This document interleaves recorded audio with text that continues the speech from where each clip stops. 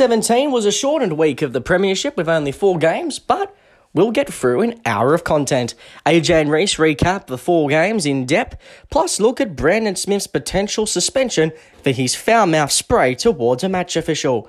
Plus look at the Origin decider and the COVID chaos engulfing the Queensland Maroons. This is the league scenes look at round 17 and an early preview of the Origin decider, coming up on Wednesday night.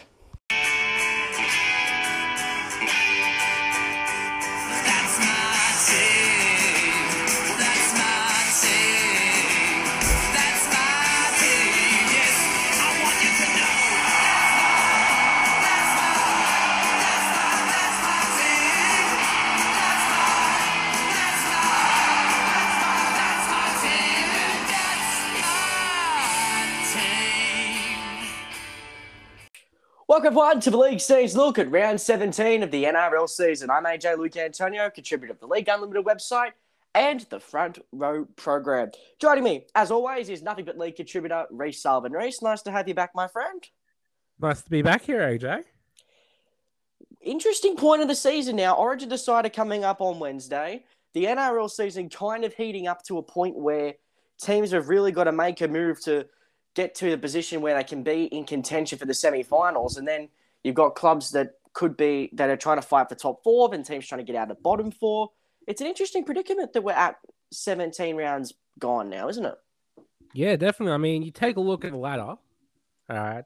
There are probably about 11 teams still with a real shot at making the finals.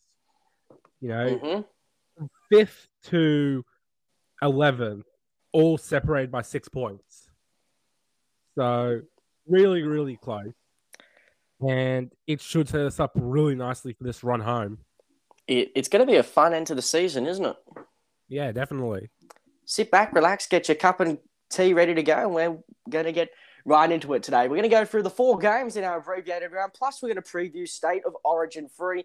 That is coming up on Wednesday night. I've been honoured to not only preview the game now, but I'm going to be covering my first Origin on Wednesday night. I am super excited. Mate.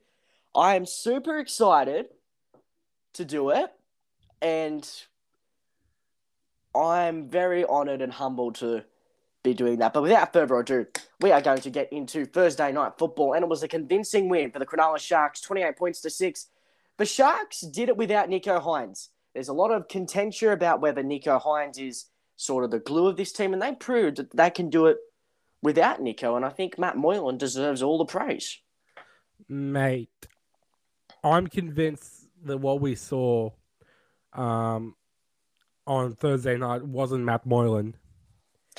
It was God wearing a Matt Moylan jersey. Seriously. No, seriously. We haven't seen that level of dominance from Moylan since his time at the Panthers. Go back to 2016? Yep, that step in and just control the game, all right? You know, you look at his stats, all right? 47 touches of the footy, which was the most for any Sharks player not named Trindle or Brayley. Trindle only had 7 more touches despite being the halfback. Moylan, his kicking game, all right? 6 kicks, 135 meters, a bomb, a grubber, a crossfield kick in there. He's putting it all on the table. Absolutely everything. And then his running game too, all right? 11 carries, 76 meters, got the 2 line break assists, the 2 try assists. He was just causing the Storm so many issues in the game. 100% he was. But one player that I think has been overlooked as far as praise in this Sharks side, Blake Brayley. Oh, definitely. Like, you look through the Sharks recruitment, and a lot of criticism was made when they let Jaden go to Newcastle. But I think that the Sharks recruitment have made a very good decision here, realising the potential that Blake has to offer. And that's no knock on Jaden's ability whatsoever. Jaden's had a bit of an up and down time at Newcastle, derailed by injury.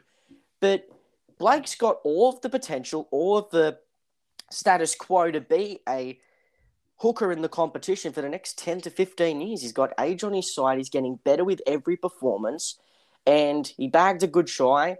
And I think that he's got the goods there. But who else played good? Connor Tracy. I thought his carries coming out of yardage in particular. Very, very good, mate. Yeah, definitely. 173 meters, 66 coming in after contact. Those are the type of numbers you want to see for a center who you want to bring the ball. And then on the other side of the field, Jesse Ramian was able to be used as a strike weapon. He came away with a hat trick. He was, but anyway, let's flip the script to Melbourne. We've raised it all season about lack of depth, and could this finally be the year where the lack of depth kills them? And I think at the moment, you look at the way they played on Thursday night, I think the answer is an emphatic yes. It's becoming increasingly clear that for the Storm to field a competent attacking side for 80 minutes, not including the random 7-minute flurry they had against Manly, but for 80 minutes, they have to have both Cameron Munster and Jerome Hughes on the field. They need a full functioning spine, full stop. I think they can get away with Pappenhausen being out, with one of Grant or Smith being out. But when they're down one of their halves, that's when the gears really stop turning for the Storm. Yeah, we made that point. What was it after their 2 straight losses against Penrith and Cowboys? Yeah, we pointed out about how Jerome Hughes being out the side just ruined the momentum. And it feels like with Munster out, it's still, even with Hughes back in the side, that momentum that we saw early in the season from Melbourne just isn't being able to tick over. Ryan Pappenhausen's playing broken to me. Yeah, look, first of all, full credit to Nick Amini. He tried. He did his best at 5'8", got involved when looking for the ball, got involved in the kicking game a little bit, 88 meters on 12 carries. But, he's not Cameron Munster. But yeah, Pappenhausen, the one thing about him is he's consistent. He's not making bad mistakes offensively. But then 2 missed tackles as a fullback, you can't really be doing that. No. He had 40 touches, so he had more touches than Meany, which I think it's expected. The Storm needed. The Storm needed Pappenhausen involved in the offense. They got him involved in the offense, but he just couldn't do much with it. Only the 1 line break, only the 91 meters. Yeah, it's concerning, but I want to touch on the elephant in the room out of this game, and it's Brandon Smith.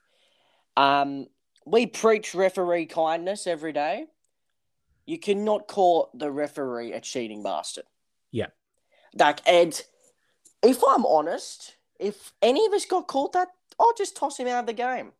Get rid of... You cannot speak to a referee like that. It's setting a bad example, and I hope the judiciary comes down hard on it. The fact that I've seen players within the game and media within the game saying that he should get off with it is disgusting. It's... Okay, I can get away with you complaining. I can understand you complaining about a referee's call. All right? Yes. But to bring the referee's integrity into question over not giving you a set restart because you advanced the ball 4 meters off the mark. Yes. That is completely unacceptable. Yes, exactly. Finally, someone gets it. And I cannot fathom why someone thinks it's okay to say that to a match official. It is the cheapest shot to question a referee's integrity that they've got some perceived bias against you. I hate it. I hate it. Yeah, definitely. It shouldn't be a part of rugby league. Yeah, and the judiciary have got to make a bloody good example. And I hate to say it, but I'm looking 3 to 4 weeks. I think something similar. I mean, Montoya got 4 weeks for his slur. Yeah, and that was with the apology and whatnot. Yeah, so I think 3 weeks seems pretty fair, in my opinion. Yeah, I tend to agree. It'll be interesting to see how the judiciary panel handles that one tomorrow night. But for Melbourne, they have a game against Canberra next week, and Canberra in that logjam of teams trying to fight for that last spot in the 8, while Cronulla have a blockbuster top 4 clash against North Queensland on Friday night. That promises to be an absolute blockbuster. And the good news for Melbourne, they play on a Sunday, which means they should be able to have their Origin contingent back up. And that includes Munster, who should be out COVID protocols by then. Should be. Touch wood. Yeah, touch wood, of course. Indeed. Anyway, moving on to Friday night's fixture now. South Sydney 40 defeating Newcastle 28. Now, I need to make a confession. I was watching this on replay because I was out at the AFL on Friday night in the Dogs Army supporters base, even though the Western Bulldogs got smashed. But to anyone from Melbourne, thank you, Western Bulldogs away section, for your amazing hospitality during Friday night. It's a different experience, the AFL world. I feel like I was in a cult. They get you. That's how they get you, mate. Yeah, I thought I was just going to have a good time, meeting up with some of my family, and then bang, get dragged into a fucking cult. You better have washed your hands after the game. Otherwise, it'll infect you. Ah, mate, I was a thorough wash, let me tell you. But on to the game itself. South Sydney did well. They lost Lachlan Ilias in the first few tackles of the game following the friendly fire.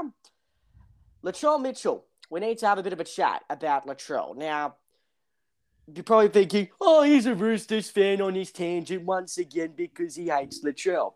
No, we're going to debunk that straight away. We do not have a tangent against Latrell Mitchell. If we did, we would have bagged him to Kingdom Come, wouldn't we, Reese? Oh, definitely. But we need to have a talk. 11 carries for 82 metres. Let's go through the rest of the back line. Tane Milne, 14 of 102. Isaiah Tass, 10 of 124. Paulo, 14 of 98. Richie Kennar, 9 of 94. All higher than Latrell Mitchell. Okay. I see that, but I'll raise you with this, all right? First of all, let's just look at touches of the ball, all right? Yeah, Tane 29. Milne, 19. Isaiah Tass, 11. Jackson Paulo, 16. Richie Kennar, 12. Latrell Mitchell, 29. Of those 29 touches, 19 of them ended in passes, okay? Yeah. He was getting involved to start second and third phase play more than he was attacking the line. He came away, all right, with a line break, 2 line break assists, and 2 try assists. To me, that's enough involvement to say he did what he had to do in this particular game. There'll be other games where I think he'll be used more as a ball runner, more in that traditional mold of Greg Inglis at fullback that we always seem to compare Latrell to. Mm-hmm. But this wasn't one of the games. With the way the Knights defend, Latrell running the ball would end up meeting a back rower or a prop or a 2 or 3 man tackle. Whereas Latrell passing the ball spaces the Knights out and exposes their edges, which at the best of times are very weak. Yeah, but I think if you get Latrell to go, say, one off the ruck towards a blind side where you get him running at, say, blokes like Milford, Bradman Best, or Inari Tawala, whoever was on that side, I can't remember off the top of my head. But if you get them running at them, then you can open up an offload down the blind like what we saw 2019 Grand Final. Then you can just start to see where he could potentially get himself involved. I mean, let's take Tex Hoy into account on the other side of the field. He had 14 involvements and only 2 less touches. So again, very, very similar figures. And he was playing, I think that's his first game at fullback all season. Because the other games he's been in the halves. Yeah, something like that. I think he had a game at lock too. Fucking typical Adam O'Brien offense then, hey. But back on track, South Sydney, they did well. A lot of changing, moving parts, a lot of players out injured, and the fact that Daniel Saluka-Fafita played more minutes this year in this game for South Sydney than he ever did for the Roosters this season is why we got rid of him. Combined, all his games combined. Yes, I think so. I think it's something like that. Hold on, you're gonna make me check. It's something like that because you're gonna make me check. God damn it! I'm not too sure, like because there's been games where he's played 3 minutes. There's been games where he's played 5 minutes. 7. Yeah, oh okay. No. Okay, I'm checking now. 15, 30, 43, 57. Oh no, it's over. Okay, but still 69. Nice. Hold on, there was a 5 minute game. There was a game where he played 5 minutes. Yes, and he plays 32 in his first stint. Okay, we'll do it after the podcast. It's a touch offensive there, in my opinion. At the end of the day, he's a bench warmer. He is a bench warmer. I heard you go off camera there for a second. I was like, please don't tell me you're going to cut off on me. Yeah, sorry, had to disappear for a sec, but it's all good now. It's all good. It's all It's good, all mate. good now. But let's Newcastle. touch on a positive for the Rabbitohs. Cody Walker, probably Yes. his best game of the season. Yes, he got himself more involved in the attack. A line break assist, free try assists. I think it's more the continuity having Latrell back there at fullback. Definitely, yeah. Massive boost for him because we saw when Latrell was not in that lineup how much the responsibility solely on his shoulders with a young fullback, a young halfback, and Damien Cook, who had that indifferent run of form. He's probably still in that indifferent run of form, it's safe to say. And he was just struggling to carry the responsibility. He would get frustrated, he'd get pissed off, he'd instigate push and shoves. But I think now is where Cody can say, this is where I can become the player that everyone wants me to. Yeah, but if it becomes a question, if we end up back in the games where they are tighter and Cody Walker isn't able to get the space that he sort of got against this Newcastle side, do we see the frustration begin to vent again for Walker, or does that presence of Latrell, who he can lean upon, help calm him down? I think the presence of Latrell has as more of a bearing than I think a lot of people are thinking. Yeah, but that's going to be the big test for South Sydney as they look to push towards finals. They need to have Cody Walker firing pretty much every single week. Latrell, you know, he's always hit or miss, but his versatility allows him, like what happened against Newcastle, to be able to operate within the attack even when he's not being at his most effective. Whereas Walker, when he is bad, he's downright awful. Yeah, I want to take our listeners through South Sydney's next run of games. So they've got the Bulldogs on Sunday night. That's a tough one, all things considering. Melbourne, Bulldogs Cronulla. always lost the games against Souths. Yeah. So they've got the Bulldogs, Storm, Cronulla, Warriors, Eels, Panthers, Cowboys, Roosters to end the season. That's a brutal run home. Massively tough run. You're going up against 3 of the top 4, plus they're going up against all the top 4 currently. Pardon? They're going up against all the top 4 currently. Sorry. Plus top 8 contenders: Parramatta, Roosters, and Souths. That's what I was saying. They're going up against 2 teams that are in the range that they have to beat. And that last round in particular is all the more important because Roosters are christening their brand new stadium. Yep. Well, I mean, you could just left it the fact it was a Rabbitohs Roosters game. That makes it important enough. Yeah, I'm going to that first Roosters Rabbitohs game, man. I'm excited as hell. You should enjoy it. I will enjoy it. But on to Newcastle, Jayden Brailey. We touched on him earlier. Good to see him back. Was solid in his stint, got a try assist. The Knights did really well to stay in this game, I thought, because South went on that scoring road where they picked up 4 tries before half-time, and you're kind of thinking, oh, can they stay with them? But in the end, they did really well to stay in there for as long as they did until David Klemmer had his brain snapped. Do you want to touch on the Knights first before we go on to Klemmer? Yeah, sure. All right, touch on them, my friend. So yeah, the Rabbitohs from the 30th minute to the 42nd minute, 4 tries. That really blew the game open. But then the Knights countered really well. They went try for try with South Sydney pretty much after that. They just couldn't get that advantage back they needed to go on and win the game. Looking at Newcastle, it was the battle of the forwards. For South Sydney, their forwards did pretty well as well. Tom Burgess over 200 meters, which is very, very nice for him. He's finding his form, isn't he? Definitely, but Newcastle matched them really well. Klemmer, 169 meters. DSAF, 163 meters. Tyson, 125. Barnett, 105. You know, the problem was Newcastle's bench. They didn't get the effectiveness out of the bench they probably needed to have a better performance in that middle period of the game, which is where South ran away with it. Mm-hmm. So, you know, again, it comes back to that, you know, the Knights have so much top-line talent. Obviously, they were missing Jacob Saifiti and Kalen Ponga because of origin duties, but they still have that top-line talent. Milford was playing pretty well, especially, but they just don't have the depth they need to hang with these bigger teams, especially when, all right, Leo Thompson, Matt Croker, and Pasami Salo played a combined 66 minutes. He's making the Roosters bench look useful there. Yeah. Oh, well, I mean, mate, Adam O'Brien, look, if you happen to play DSAF 63 minutes and Clemens 66 minutes, your two starting props, both doing effectively triple stints, you're not really going to win too many football games, are you? No, you're not. But I want to touch on the David Klemmer incident briefly. Of course, Graham Annesley had a bit to say about it in his weekly briefing, but I just want to touch on the incident because a lot of people are saying it's not a send-off, but in my view, and we've touched on a few of these incidents where the defender comes in over the top, elbow to the head. I think Klemmer could have done. He went looking for that.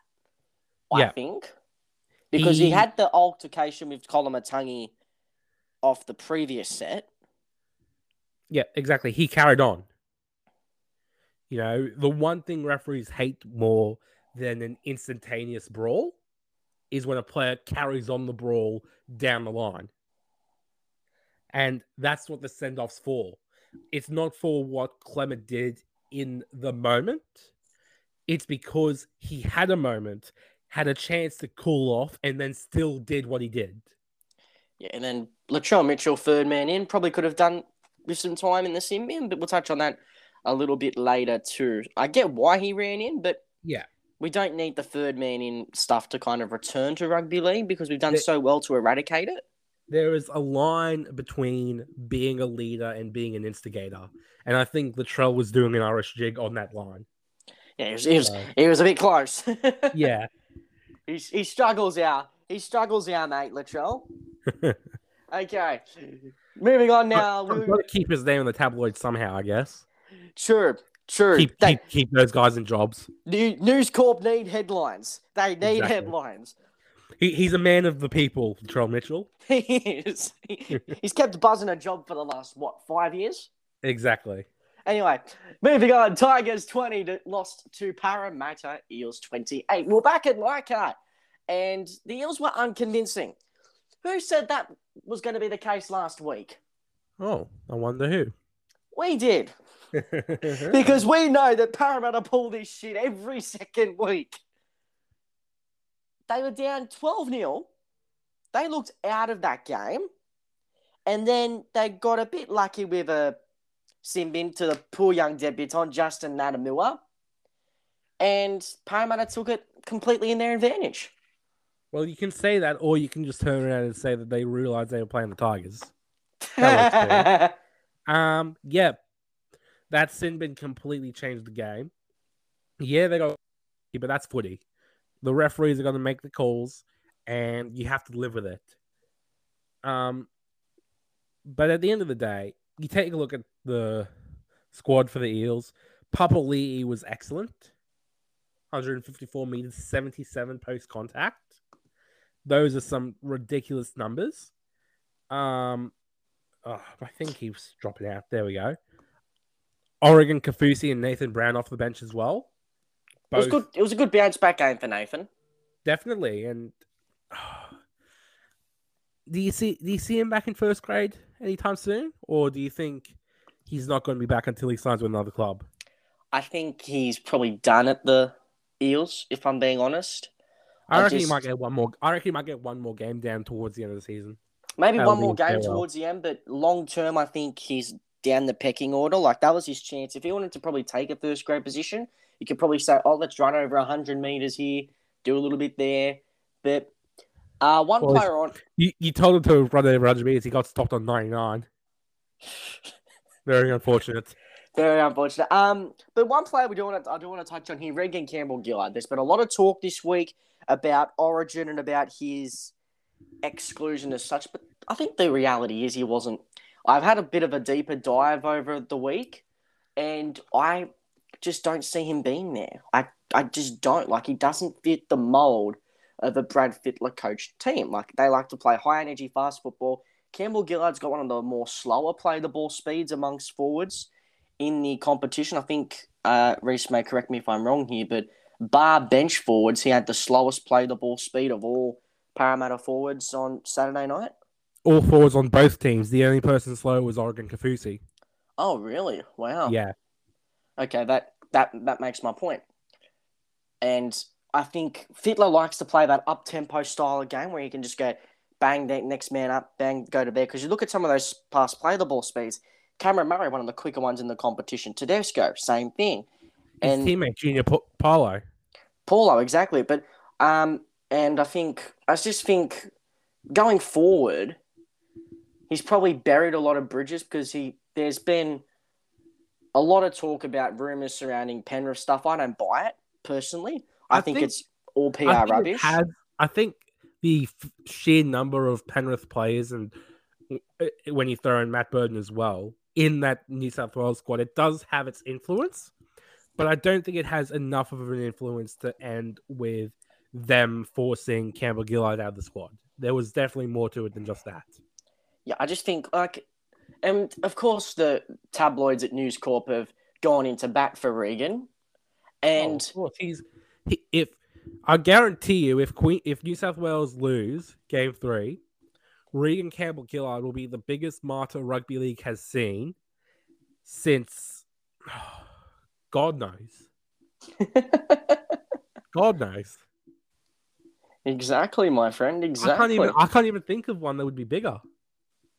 And we've had a few martyrs in the last decade or so, haven't we? We have had a big Remember martyr, when everyone was up in arms about Michael Jennings playing reserve grade? That's right. And he played Origin from reserve grade. Yep, exactly. And I'd say Campbell Gillard would still be bigger than that. Mm-hmm. Well, I agree. I 100% agree. And I think going forward for Parramatta, like you look at some of the kids coming through their system at the moment, Kafusi won't even be there next year. He's off at the Sharks. So I think that they're screwed come forward depth. Niakore's gone to Warriors next year. Papali'i's gone. This is going to be a new look pack as far as Parramatta are concerned next year. You know how desperate Parramatta are? Don't tell me they've gone for it. They have had to bring in Nathan Brown to help clean up their pathway system. Hang on. You're telling me Parramatta have just employed the bloke that didn't want to go to New Zealand? Yes.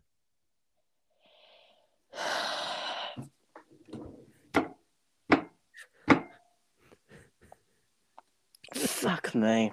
All right, let's go talk about the Tigers because we've got a bit to dissect here. Big news of the week. Tim Sheens has put his hand up and said he wants to coach again.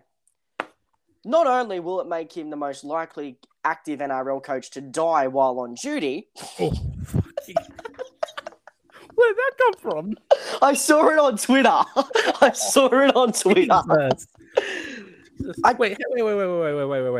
Wait. Time out. How old is he? He's like 70. He's 71. He's the same. He's younger than Bennett. Oh, actual? He's younger than Bennett by about 11 months. But let's be real here.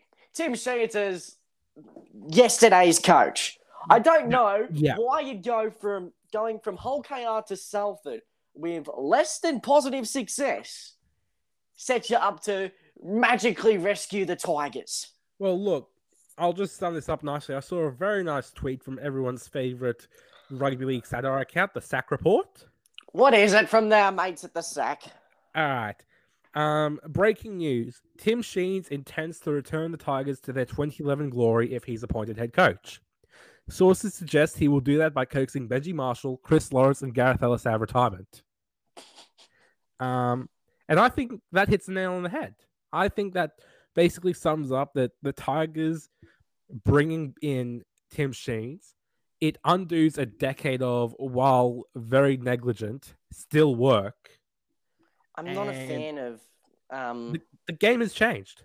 It's 100% changed. And Since Sheens left the club in 2012, the game has massively changed. Yeah, and I think as far as pathway is concerned, the Tigers, we're all going to acknowledge that the Tigers have shut the bed here. Let's be real. Mick Potter shit, that did not help him whatsoever.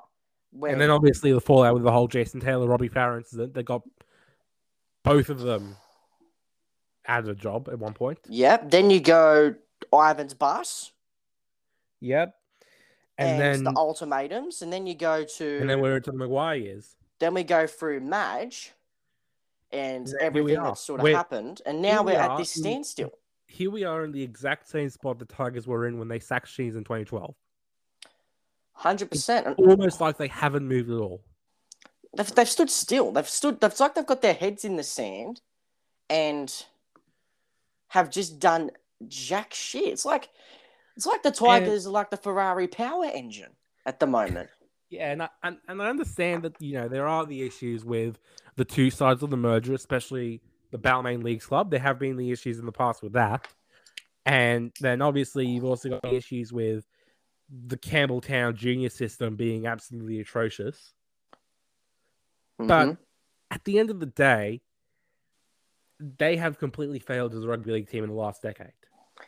Yeah, and what am I going to say? There's a good crop of young juniors coming through. Western Suburbs won the 2022 Howard Match Comp, which is under 17s. They're finally getting the juniors in that they needed. They were undefeated too, I think. Yeah, but they're getting the junior base in now that they needed when they had Tedesco and Moses and Woods and Brooks at his peak. Like, I remember an under-20s game, the Tigers v. the Sharks, and this Sharks 2017 team was good. It finished 84-6. Remember that one? Yeah, I remember that. Because that was the game where basically everyone sort of turned around and said that Kyle Flanagan was going to be the greatest halfback to ever lace on a pair of boots in the NRL. And they ended up choking out of the finals that year. Yeah. But yeah, look, the Tigers, they need an overhaul of the club. Like, I don't think you fix it just by appointing Sheens as head coach. It starts, obviously, with Pascoe leaving his post as CEO. He's got to go, man. To be the start of He's got to go. He has to go. There is no redeeming quality right now to keep Justin Pascoe in a job. Apart from inflating your ego even more. That is true. But I want to go on field if we can.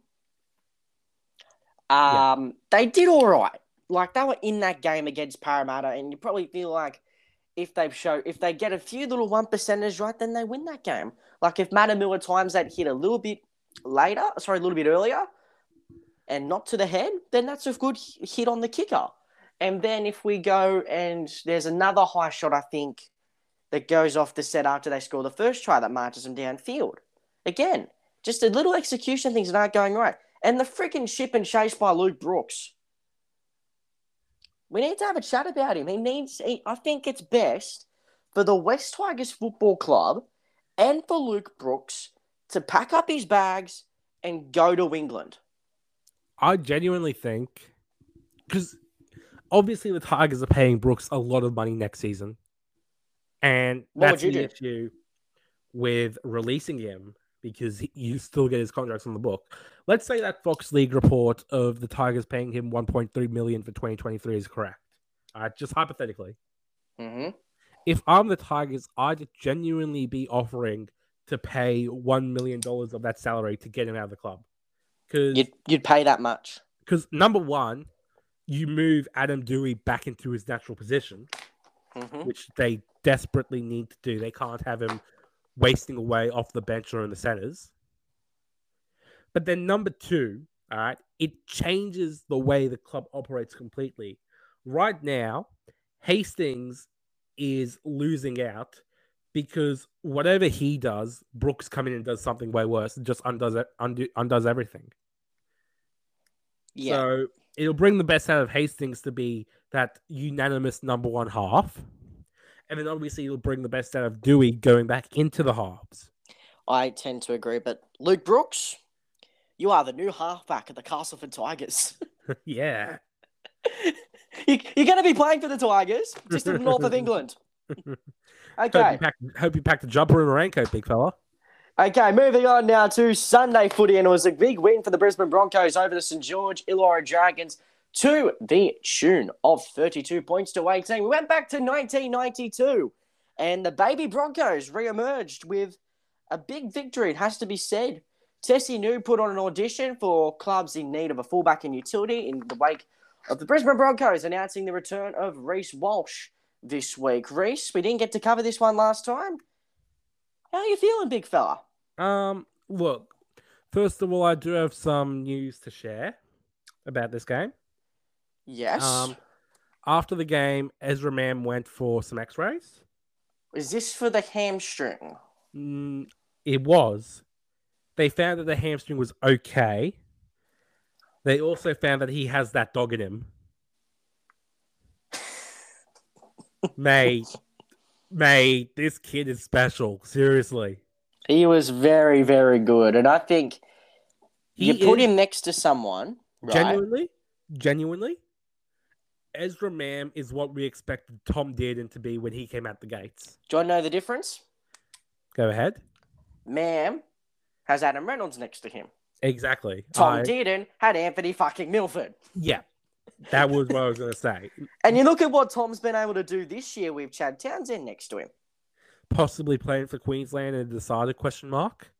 Yeah, we'll touch on that at the back end because the sides have to be finalised pretty soon. Yeah. But yeah, back to what we're talking about. I'm testing you. He had a very, very mixed bag. I thought he had a great game.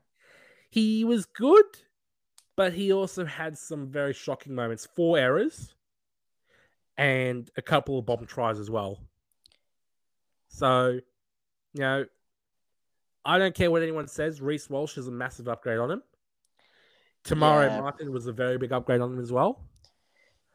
I'm sure he'll end up signing with the Dolphins or the Titans and end up making me eat my words.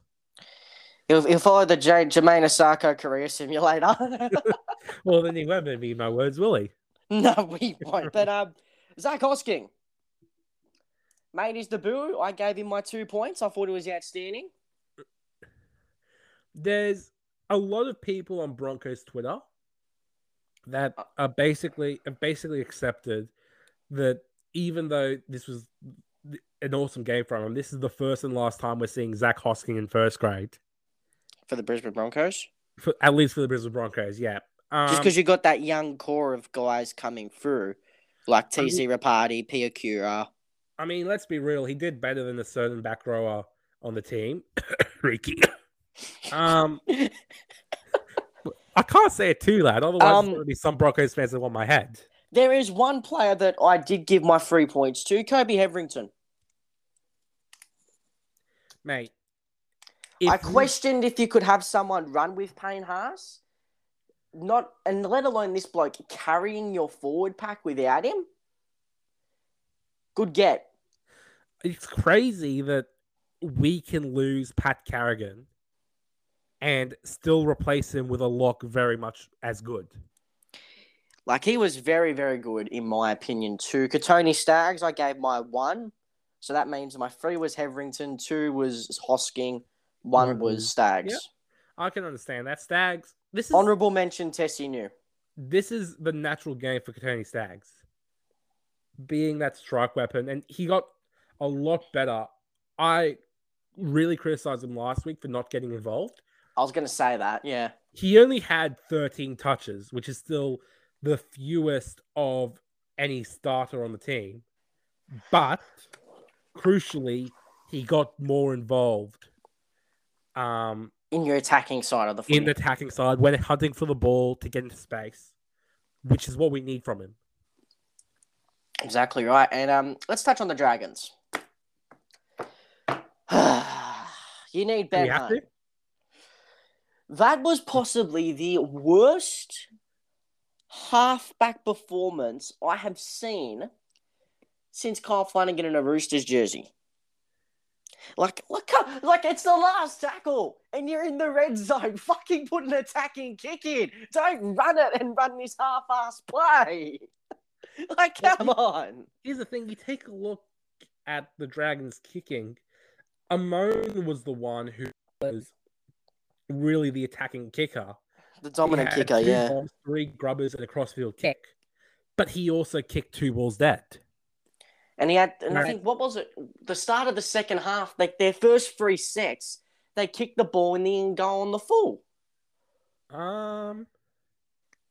Let's get up my live update. Let's get up my live update and have a look. Well, they got the 2 kicks that went dead all game.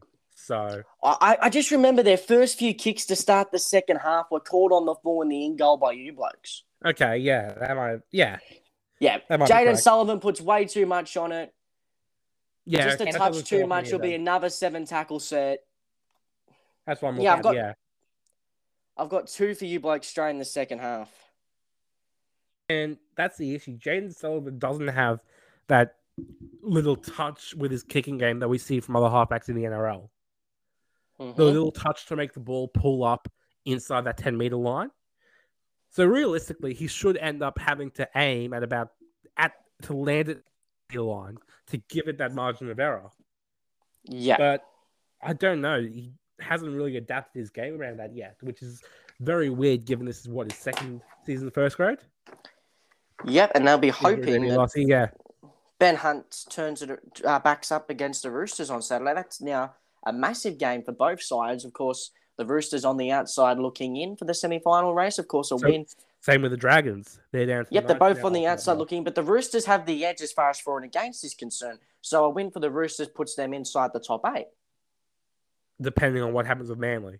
Depending on what happens with Manly, but at worst, we'll go 9th. Yeah. With a win on Saturday. And I'll take 9th because if we can get at least to 9th, I'm confident that we can get up because I think we've got a head-to-head match with Manly in round 20. You just have to stay in the dance now. Yeah, we just have to be... We don't have to worry about the team safe from 4th upwards. As long as we're in the 8, I give the Roosters every chance. Don't worry about the fact you can't cha-cha yet. You just have to stay at the dance. Exactly. And if you stay at the dance long enough, maybe you will start being able to cha-cha. But yeah, my last point was just about Cody Ramsey. Anthony Griffin, you needed to pick him over Tyrell Sloan to start the season. He has taken that jersey, made it his own. That was a great individual try from him. And I really think now Tyrell Sloan's on the out. I think teams... I just need you to settle a quick debate for me. Yep. Cody Ramsey or Reece Walsh? I'll go Walsh because of his attacking, flair, and kicking game. Yeah, thank you. Okay. Was that really a debate on Twitter? That's out of the way, I can talk about Cody Ramsey's game. Was that really a debate? That was really a debate I was having with a Dragons fan after the Walsh signing was announced. Oh, for fuck's sake. But yeah, so Cody Ramsey, a couple tries. He did really nicely to cause the Broncos issues. 2 line breaks as well, obviously. 6 tackle breaks as well, which for a fullback as skinny as Ramsey is, that's actually really impressive. You don't normally see that. And that's one of the issues that people have with Reece Walsh. You know, because of how small he is he going to be able to break tackles or just is he going to be a speed merchant who needs open space to operate properly? Yeah. But I think we've seen enough from the Warriors this season to suggest that Walsh can operate in a set defense. It's just not his best attribute. 100% it is. But anyway, on to the Graham Annesley briefing now. We have some stats, first of all, in reference to foul play from the split round. Obviously, a little bit of an increase after Tarek Sims' 2 sin bins. Well done. Well done, T. Well done. First dual sin bin since Kane Evans last year. Yep. That one. But anyway, some statistics about foul play penalties. Round 17 saw 6.25 average foul play penalties a game. That is significantly up on the average of around 3.5 a game this year. Then what we call mandatory penalties. This is like offside, anything that happens with inside the 40. So we have 8 of those on average a game. So technically, if we add those 2 together, we have an average of 14.25 penalties a game. Yep. And then we go to the average of mandatory penalties, it's 6.4. So if we add those together, it's 9.9. Now, if we go to instances on report, this week we had 2.5 a game. And the average this year is 1.2. Sin bins, 1.3. We averaged a little bit over 1. Yep. And then average per game, 0.05. Sorry, 0.5 sin bins a game. What are your takes on that? It's still relatively consistent. Yes. So, yeah, not an issue. Really, okay, so Some incidents to come out of the weekend.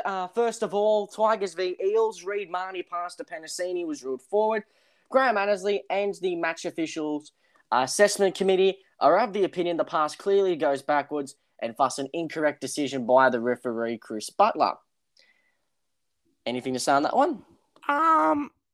Look, forward passes are always up to the referee's interpretation. I don't like when Annesley knocks his head in to say whether it was wrong or not. But at the end of the day, if the video shows it goes backwards, I'm okay with Annesley turning around saying it goes backwards. And I think I'll give this one the benefit of the doubt as well. Yeah, I think from memory, this is our first forward pass dealing of the season. So it shows it doesn't come up often. Yeah. And I'm happy to go through it because Annesley was of the opinion also that the ball bouncing on the ground was the illusion that the pass had gone forward. Which is what we saw in Origin 1 as well. Yes. When Blues fans were blowing up about the pass being forward, or in one case I heard a deliberate knock-on. Were we really that salty? Yeah, you were. I wasn't. I'm not talking about me. I'm referring to we as New South Wales fans. New South Wales fans were. Yes. Incident 2, the David Nofaluma try. Wait, I just realised deliberate knock-on in Union, that would have been a sin bin. We saw that in the Wallabies England game. A player went for an intercept. It was called a deliberate knock-on. He got sent to the sin bin. League better than Union. Mate, this is why I can never get into rugby union. Seriously, the way the rules are worked, it's supposed to be one of the most aggressive games in the world. But the amount of deliberate go for an intercept without risking 10 minutes in the bin. The amount of deliberate knock-ons I saw at the AFL on Friday night. Yeah, fair shout. Yeah, Buddy should have been given a yellow card. They're literally dropping the ball and regathering it, and they're not calling anything. Cheer the red and the white. Also, shout out to the legends at the... Back on our sport, AJ. Back on our sport. Yeah. Okay, incident 2, Tigers v Eels, the David Nofaluma try. I honestly wanted to show it to demonstrate how close the decision was. It's important to note that this was a correct decision by the bunker, shows the purpose of the video referee. Annesley believes there was enough downward pressure on the ball in this instance. So we had a bit of a situation last few weeks where we were looking too hard to overturn things. So I think at the moment, this is the directive that to stick with the decision and not try to overturn it. Yeah, and I think that's the best way forward for referees. And I think I'd rather see them stick with a non-clear decision made by the on-field ref than try to overturn it based on that same non-clear evidence. And on technical stuff as well. Yeah, exactly. Incident 3, the Deloise Hoyter try in the Broncos-Dragons game. There was suggestions of a double movement in this one, but there's always momentum in the tackle. Again, Annesley believes it's worth pointing out these two incidents in particular that we've touched on, the Nofaluma try and the Hoyter try, to show the worthiness of the bunker, and also needs the fact that the bunker needs evidence to overturn a decision, and there was no evidence to overturn this one whatsoever. Another correct decision. Yep, and I think what this one really, it gave the illusion, because of the way Hoyter bounced after the impact. Yes. You could see him reaching the ball out. But it wasn't like he was on the ground stretching his hand out to put the ball over the line. Because of the way he bounced, reaching the ball after that's a natural reaction. It's not a reaction to try and ground the ball. Yeah. So, now, there was one other thing I forgot out of this game, out of the briefing, that I reminded Reese to try and remind me to get to, but I remembered on my own. Fair enough. The David I'm not needed here anyway. Pardon? I'm not needed here anyway. You are. Stop it. Graham Annesley was satisfied with Todd Smith's decision to dismiss David Clemmer from the field on Friday night. However, he believes that the sin bin was possibly the better alternative.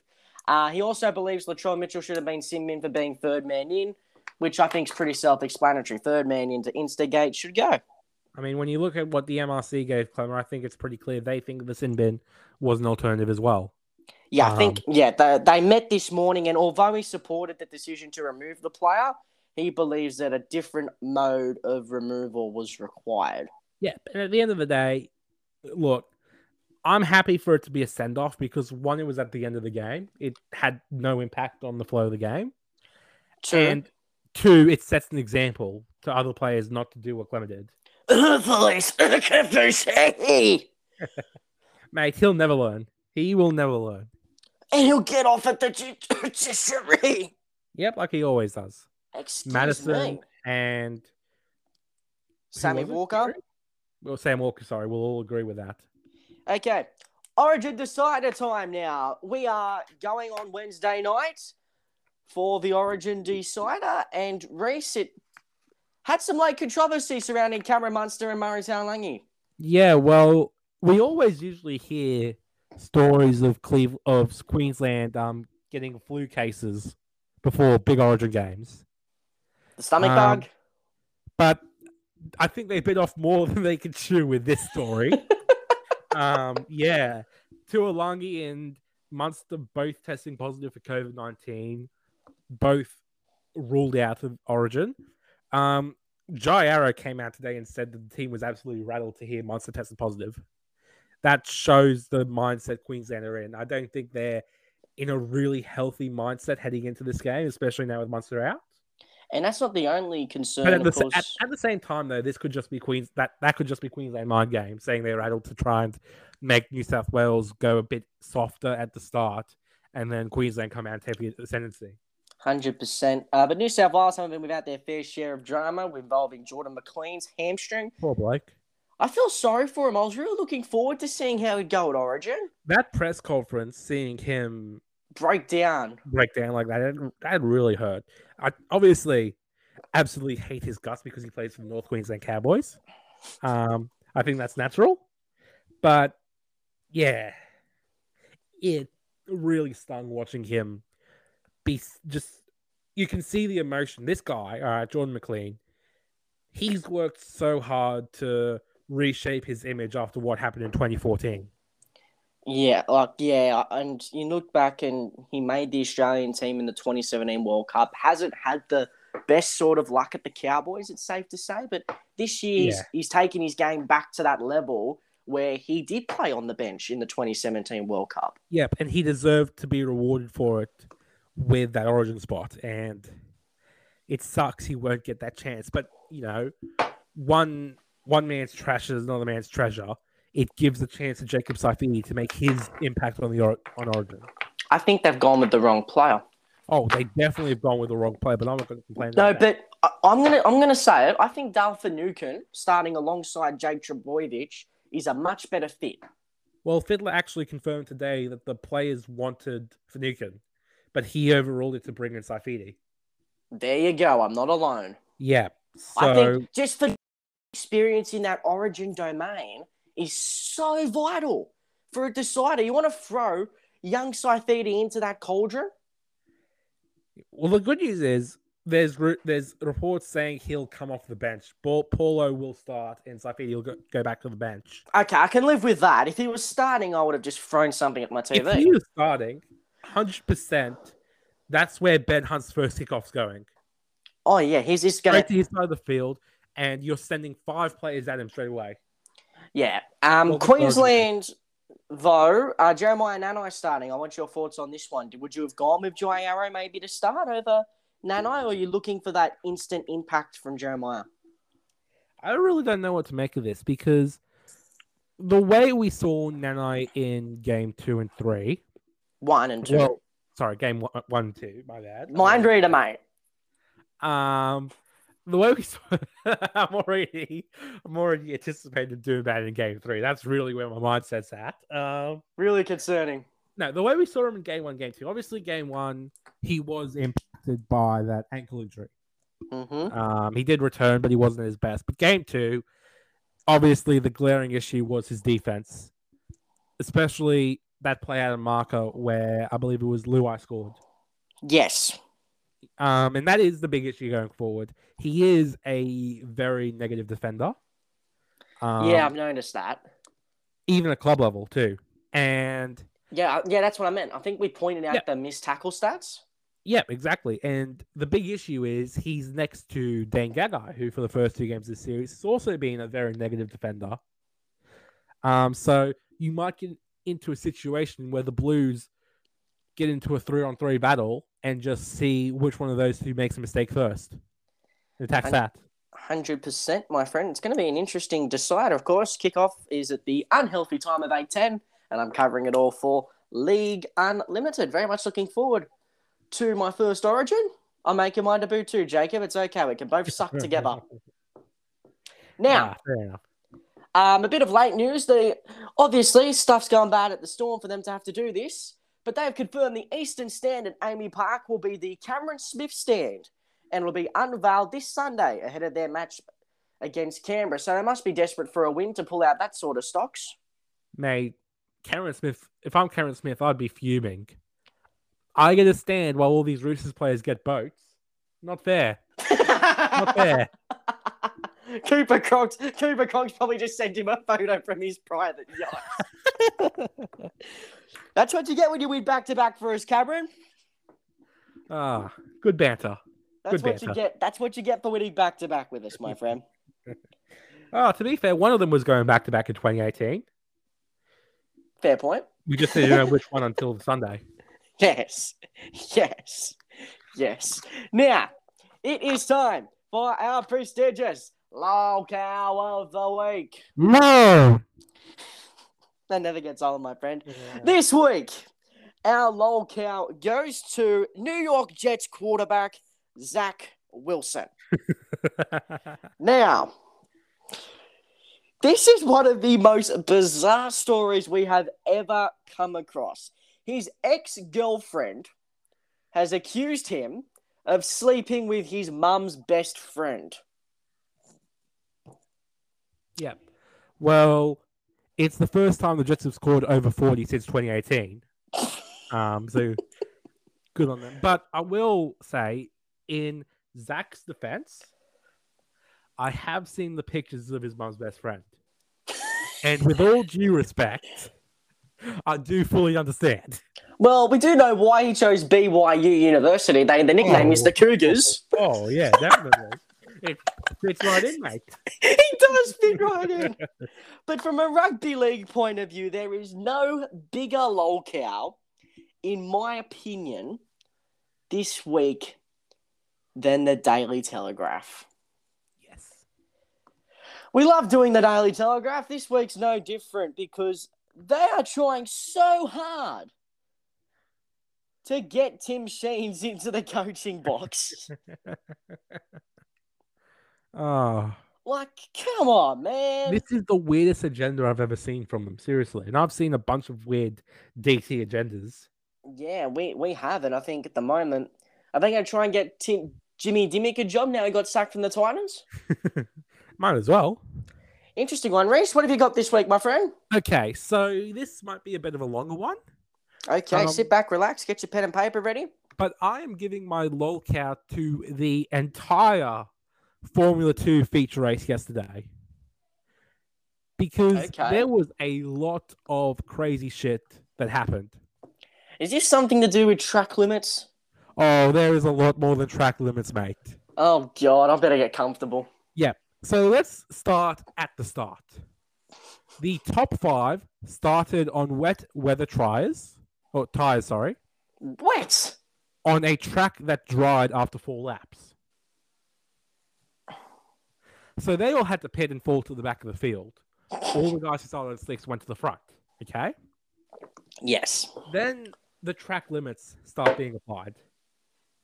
5-second time penalties everywhere. There were a couple of drivers, Jack Doohan included, who ended up picking up 15 seconds worth of penalties because of track limits, which is very ridiculous. But at the end of the race, Richard Verschoor crossed the line in first place, 10 seconds ahead of his nearest rival. It was easily the most dominant win of his career. Mm-hmm. Until about 3.5 hours later, when it was revealed that the team could not submit the mandatory 800 milliliter fuel sample to the FIA, and he was disqualified. Oh my God. So, up now to the win comes Jehan Daruvala, the Red Bull Junior, who has been very consistent this year, although this is only his first win of the year. Until about 2.5 hours after the disqualification of the Shaw, where the FIA revealed that Deruvla's team used the blow dryers that he's supposed to be used to help cool the interiors of the car to try and dry the part of the track Deruvla was starting on, which handed him a 20-second time penalty. So now, this is the official winner of the race.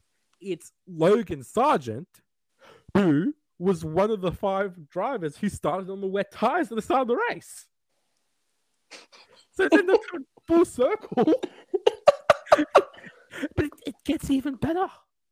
Because Roberto Meri, all right, he's a driver that's filling in for the Campos racing team because their other driver has a condition where he can't drive because of the G-forces on his neck. It's very unfortunate.